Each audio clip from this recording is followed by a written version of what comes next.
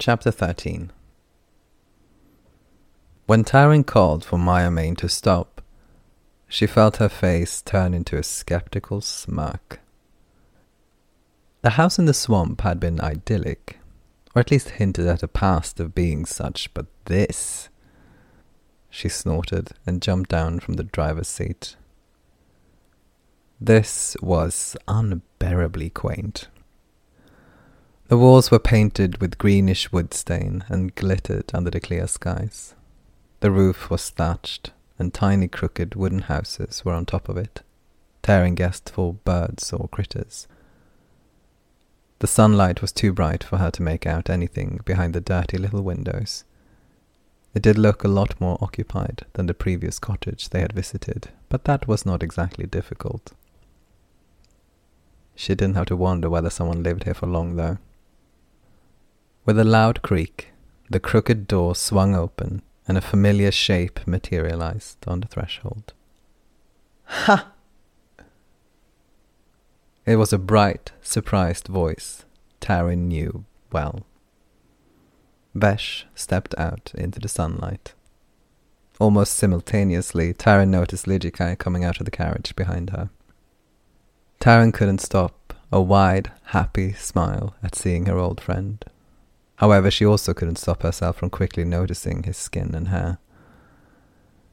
Last time Taryn had seen him, she had voiced her concern and quickly been dismissed by Vesh as fussing, something she deeply despised hearing about herself. Back then, Vesh's dark, warm brown skin had started to look as if that warm shade was slowly draining out of it. Now, every visible part of him was dark grey, completely desaturated, no hint of red still left. The same seemed to have happened to his hair. The comb of thin, long, ropey locks on his head seemed to have lost saturation much like his skin had, but the effect was a little less noticeable. It was still black, flecked with grey, but it seemed to reflect very little light. And there was more grey in it than she remembered. Taryn was a little taller than Vesh, but she still felt as if she disappeared pleasantly in his arms and big soft stomach as she jogged over to hug him. She laughed against the smooth, shaved side of his head. "I'm sorry I didn't message ahead. Then again," she said. She felt his entire body freeze against her, and he grabbed her arms, holding her away from him, dark brown eyes wide and apologetic. The one thing that still had some colour to it. I forgot to tell you." He motioned towards the house. "It's fine, don't worry, just..." She smiled again, looking him over. He wore a beautifully patterned dressing gown with a base of dark magenta underneath the multicoloured flowers, a piece of clothing which had undoubtedly seen better days as far as maintenance went. The hems hung loose everywhere. Underneath it, he wore a turquoise button shirt with a collar that reached all the way up to his jawline and a floor-length deep golden skirt. All his jewellery was in silver, and some of it was new. Where one of his long, pointed ears had almost been cut in two at one point, he had now put a silver chain between the two edges. Most of it was the same, though. The ring in his septum, the rods above and below his lips, and in his eyebrow. "I've missed you so much," she said, trying to put at least half of the warmth she felt into her words. He took her hand and squeezed it. "You look well. Good. Wonderful choice on growing the hair." She bowed a little thanks, and looking up again, her reason for being here seeped back into her like oil in water. "I wished this were a social call," she said. Vesh chuckled a little. "The two strangers staring at us gave me an inkling, a clue," he said, very deliberately, not looking anywhere but at Taryn. "Though, admittedly, I wouldn't put it past you to, bring a party." Taryn laughed. "That I wouldn't do unannounced." Vesh gave her a very unconvinced smile. Again, I wouldn't do it again, she added, rolling her eyes. Let me introduce you? Vesh sighed, looking down at himself. I will try to be as ready for it as the situation allows. You'll be fine. Remains to be seen, he said quietly, his smile having turned a lot more cautious now. As Taryn turned to walk back to the carriage, Vesh in careful tow, she recalled the few times she had spent time with Vesh in the company of others. The result had varied, and she had, admittedly, been the cause of some bad ones. They had ended up having to talk about it, at Vesh's insistence. Taryn remembered that conversation well, probably because she took great care to end up in as few long, complicated conversations as she could. The one about Vesh and other people had stuck particularly well, because Vesh had asked her to please respect their differences, with great emphasis. He had described it as him feeling fuzzy around people. She thought that was the word he had used, at least. Knowing Vesh, he had probably used that one, along with 10 more expressions that were close relatives to that word. He was terrified of misunderstanding and being misunderstood. She had tried to tell him that sometimes his over-explanations could have the opposite effect. She couldn't remember if she had managed to get that point across. Probably not. But that fuzziness, it caused him to overload? Was that it? He had said it was especially true when he enjoyed someone's company. He could get so caught up in them that he lost track of himself. She also remembered him saying that he didn't understand the point of clinging to one's self as something even remotely static. She didn't really understand that one. Or maybe she just didn't feel the same way. That was often the case with Vesh. The conversations she had with him stuck. She kept coming back to them, only feeling as if she never got anywhere at all with her life and herself. And also as if she should want to change that. But she didn't know if she did. Suddenly she almost walked into Lijikai. He jumped back at her, not stopping at an appropriate distance, causing him to wince as his back met the hardwood of the wonky-looking carriage. Whoops, she whispered, taking a big step backwards, before holding out her hands towards Vesh behind her. Vesheni, this is Lijikai and Crow. Liji, Crow, this is Vesh. She had fallen into reveries just seeing Vesh again. Self-absorbed brooding felt like added stress she didn't need right now. Plus, she had never been particularly good at it.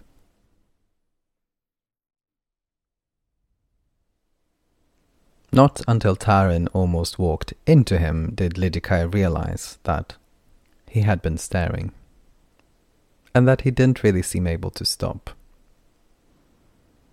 When he finally managed to avert his gaze from this new acquaintance, he couldn't help but feel his whole body turn cold. He thought of the effect of Crow's magic, how he hadn't been able to tear himself from it or question it. This wasn't the same, he could see that, but it felt similar. He didn't know anything about Shadow and Ash practitioners, or fog walkers, as they were often called. He was quite sure he had never even met one before Vesh. Now he was trying to turn his inability to stop staring into something productive. He did things he knew were all right to do, at least in apices, when meeting another practitioner. Look at that tandia, take note of the other symbols and founts they chose to show, but what he saw was unfamiliar. Above Vesh's eyebrows, one grey, the other hairless, with 5 metal studs forming an arch above the eye instead, was the symbol for the path of Shadow and Ash. A path, as a tandia, like Lijikai had, not an overall modality, more specialized than, for example, Taryn's modality of prosperity tandia. Vesh's tandia was done in gold-coloured ink, a stylized skull from which smoke rose from the open top of it. Even when inactive, it shone against Vesh's dark grey skin in the sunlight. Realizing his attempt at not staring had failed yet again, no matter where he looked at Vesh, He felt very grateful at Crow for making some socially accepted small talk that Lidikai only heard as a sort of buzzing. Looking around as casually as he could, he met Taryn's eyes instead. She was also staring, but at him. Her eyebrows were lifted, her eyes narrow, and there was a very condescending smile on her lips. Lidikai knew that meant he had embarrassed her, and right now he wished he had some way of signalling back to her that he had definitely embarrassed himself a lot more. Thank you very much.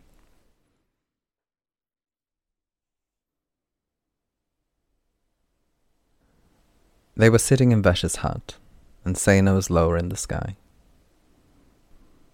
Upon stepping over the threshold, it had been obvious to all three guests that a very singular strain of chaos reigned in the house.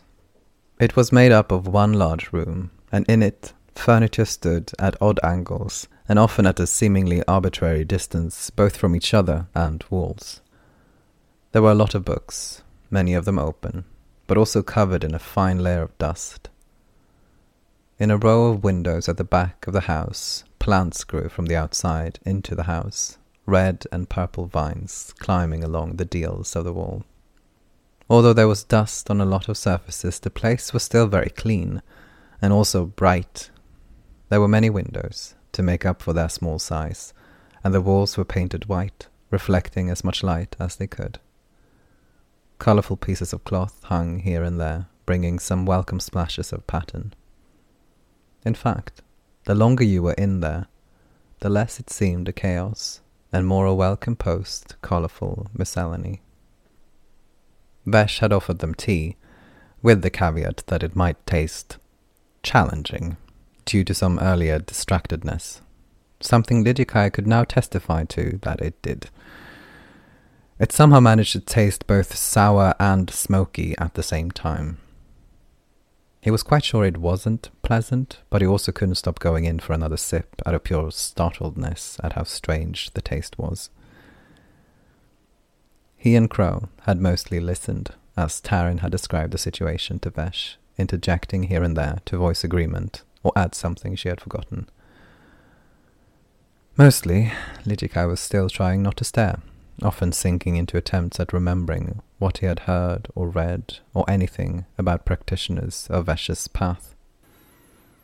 The trinket Lidikai had gotten from Taryn had given no indication of illusion magic, so, as long as it worked as it should, the sort of gravity that Lidikai vaguely felt around Vesh was not that. It must have something to do with his connection to energy imprints around them, which was one thing he knew he had read or heard that Shadow and Ash practitioners dealt in. It was undeniably intriguing. Vesh had been very attentive and completely silent in listening to the tale they told. Just like when Lidikai had to tell it before, he was struck by a sense of absurdity at it all. As Taryn got to the most recent events, the failed ritual with the Ender, it was very difficult for Lidikai to not sear the arm of the chair he was sitting in. He was mind-numbingly ashamed of putting Taryn in this situation. However, even he could tell she did nothing to cause that shame. In fact, she seemed quite energetic about the whole thing. When she got to the part where Crow admitted to having lied, Lidikai saw how they looked away, chewing the inside of their cheek. Shame shifted, spread out, a dilution between Crow and Lidikai that both of them seemed aware of. After finally arriving at the present time, Taryn fell silent with a sigh. She took a long sip of her tea.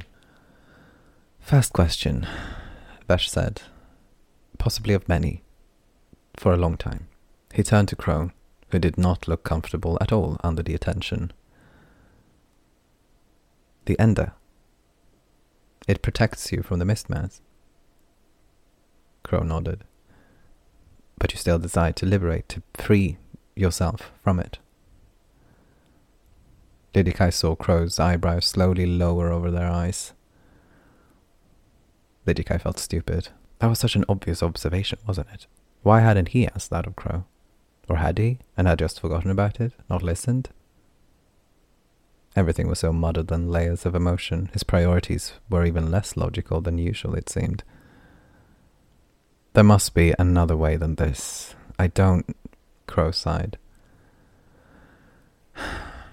See, it never used to be able to come here to Runa physically, but it's done that twice now. I'm sure it wouldn't kill me deliberately because that's not its thing or whatever, but I'm pretty sure I'm moving towards a state where I'm going to start ominously telling people that there are worse things than dying, yeah? This was a solution for a while. It isn't any longer, they said, ending on a tired sigh. Zoa, Bash said in understanding and confirmation over the edge of his tea mug. If Lidjikai heard correctly, that was a phrase in Khelvir. Perhaps Bash was from one of the institutes in Amkhalva, a region on the other side of the weir. Perhaps Vesh had also left an apex behind. He had the founds to show for it, if nothing else. But what in the moons do I know? Lidjikai heard echoing through his head. A not entirely familiar thought for him to have, he noted. After giving his mug a confused look, Vesh put his tea down on the edge of a small table, mostly dominated by an enormous glass candelabra.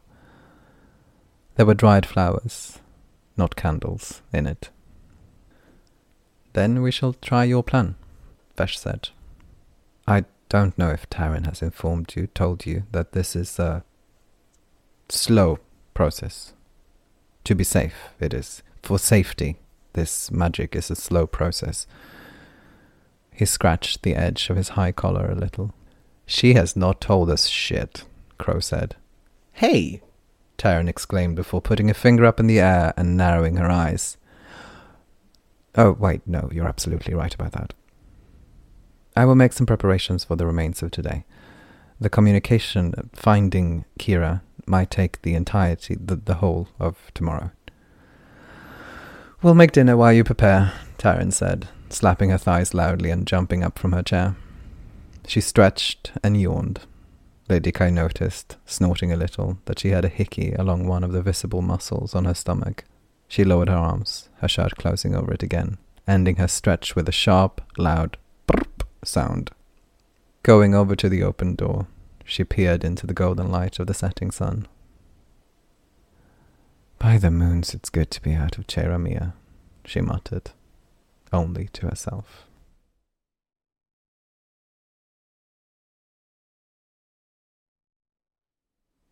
It was late, and Crow was looking at the moons. If they had counted correctly, they were about a third through Kensar and Manarym this year. The enormous red Manarym looked a lot more menacing than the smaller blue Kensaro.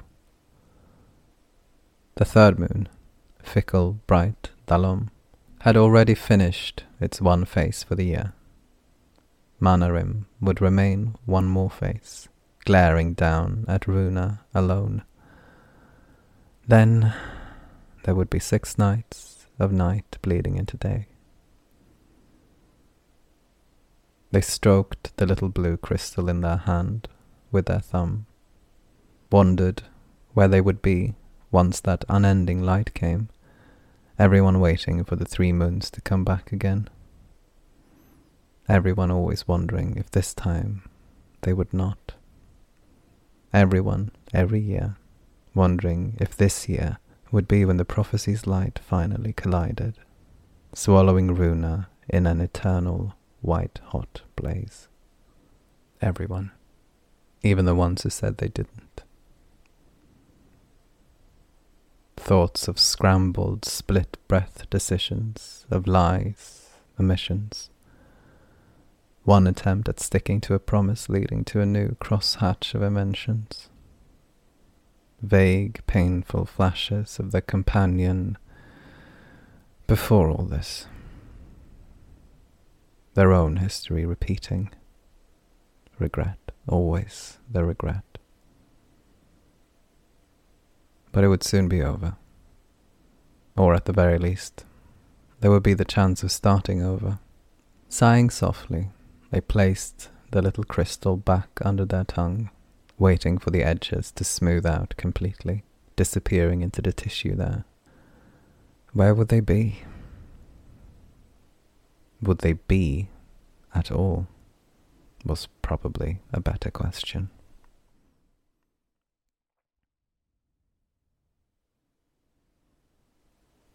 Taryn had never been particularly good at elemental magic.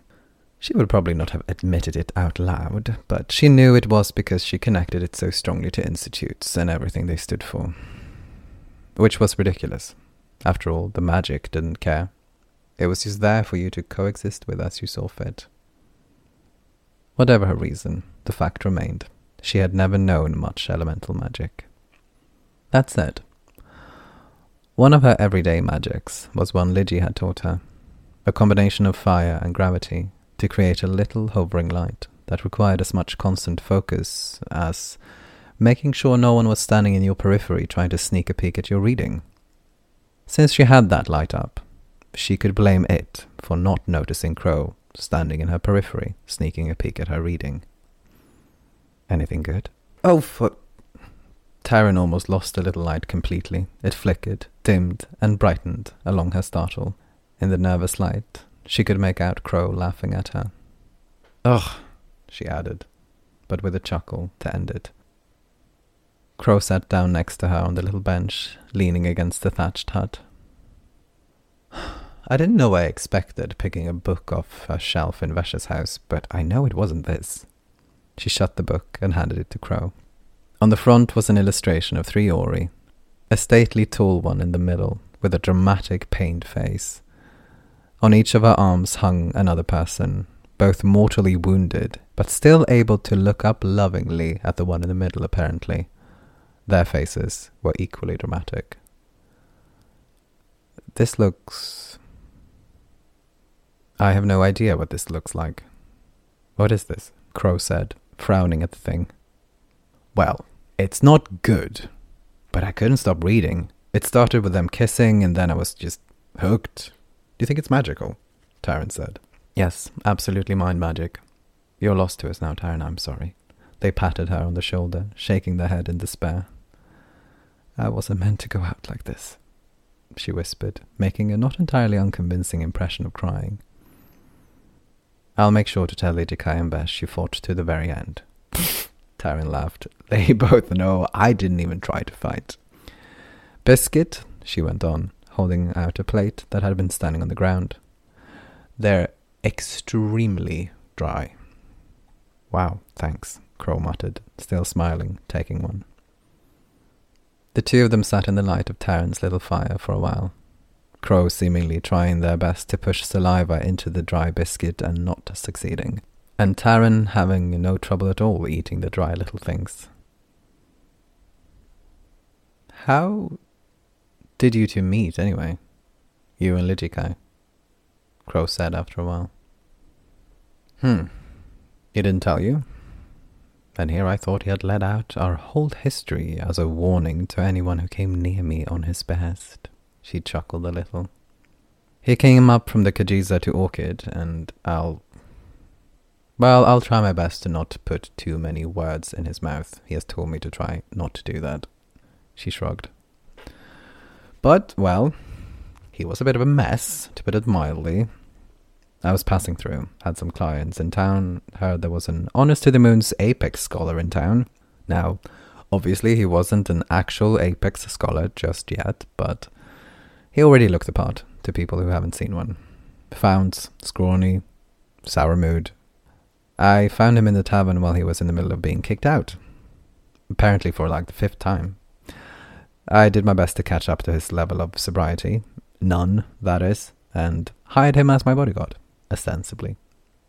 She shrugged with a small smirk. I've had some criticism leveled at my flirting techniques, but honestly, no one can remark on my track record. Crow sounded.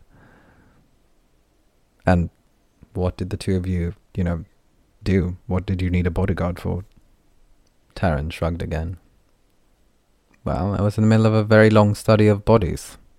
Dead bodies. Or changed, as the academic term would have it. For that, I needed a lot of them. So I went to get them. Often people wanted to keep them. Sometimes those people were armed.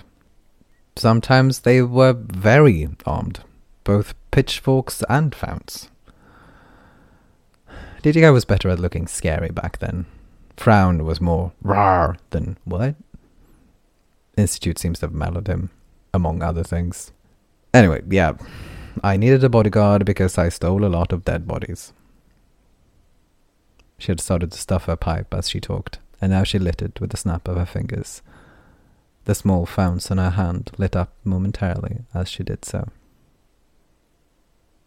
So why did you part ways? Taryn looked over at Crow. Their fluorescent eyes were even brighter in the light from the hovering little orb, and seemed surprisingly lacking in impishness between the curtain of straight, dark blue hair. Was hoping he might have told you that, she muttered through the clenched teeth around her pipe. Oh, Crow said, looking away. Sorry. Firmly in the past. Don't worry about it. I've had far weirder shit happen after that. Oh? Crow sat a bit straighter, the uncomfortable hunch instantly gone at Taryn's changed tone. Sure. Let's see. Dug up a dead person and we ended up in bed once? Crow coughed. What little biscuit they had managed to get down their throat jumped back up. Hey, okay, she wasn't actually dead, obviously. Taryn rolled her eyes. She had been buried alive and had apparently gone through all stages of acceptance that meant... Though, I mean, she wouldn't be able to tell that, would she? Anyway, she was really pissed at me to begin with. Bit of a mess, that. But I took her home. Couldn't leave her there, also, obviously. And she sort of stuck around. We got to know each other. She took a liking. She shrugged with an easy smile. Crow tried to smile as well. It didn't really work. Mortality is a great motivator for intimacy of all kinds. She said it as if it should be painted on a wall somewhere. I think that's one of the reasons they get so weird in the institutes. Not only do they live long, they stay in the same place that entire time, get all strange about everything. Forget the importance of getting messy, fucking up, moving on, not putting so much thought into every little thing. And then your whole body giving up to boot. Why do people choose that life? It is, and will always be, beyond me. Crows seemed to consider something, counted on their hands. They fell silent. Taryn wished she were tired. Tomorrow was going to be everything but relaxing. Can I ask you one more thing about Enders? What you said before, about where they come from and that. Crow suddenly said, the voice sounding a lot more tense than usual. You may? So they might be, byproducts of abstract magic? Sure, that's one way of putting it.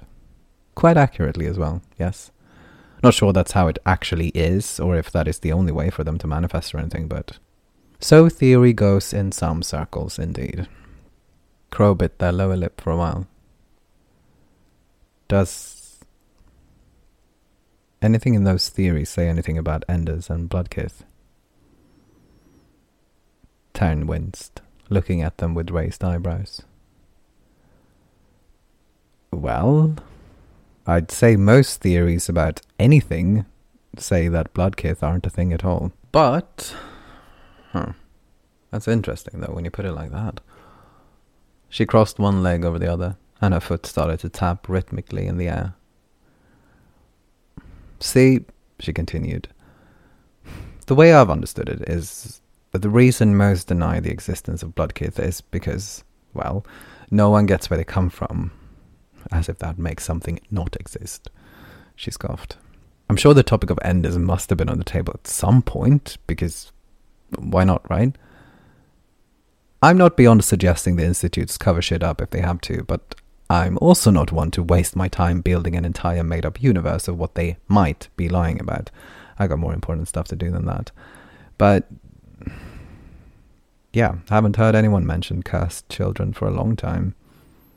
I just figured it was because we augurs appeared to take the blame for everything they can't explain. She paused. Huh, she repeated. Then she shook her head. Sorry, that was just me speculating. I've never thought about it.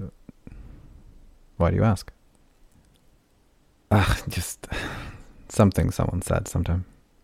Crow muttered with a dismissive wave. Right.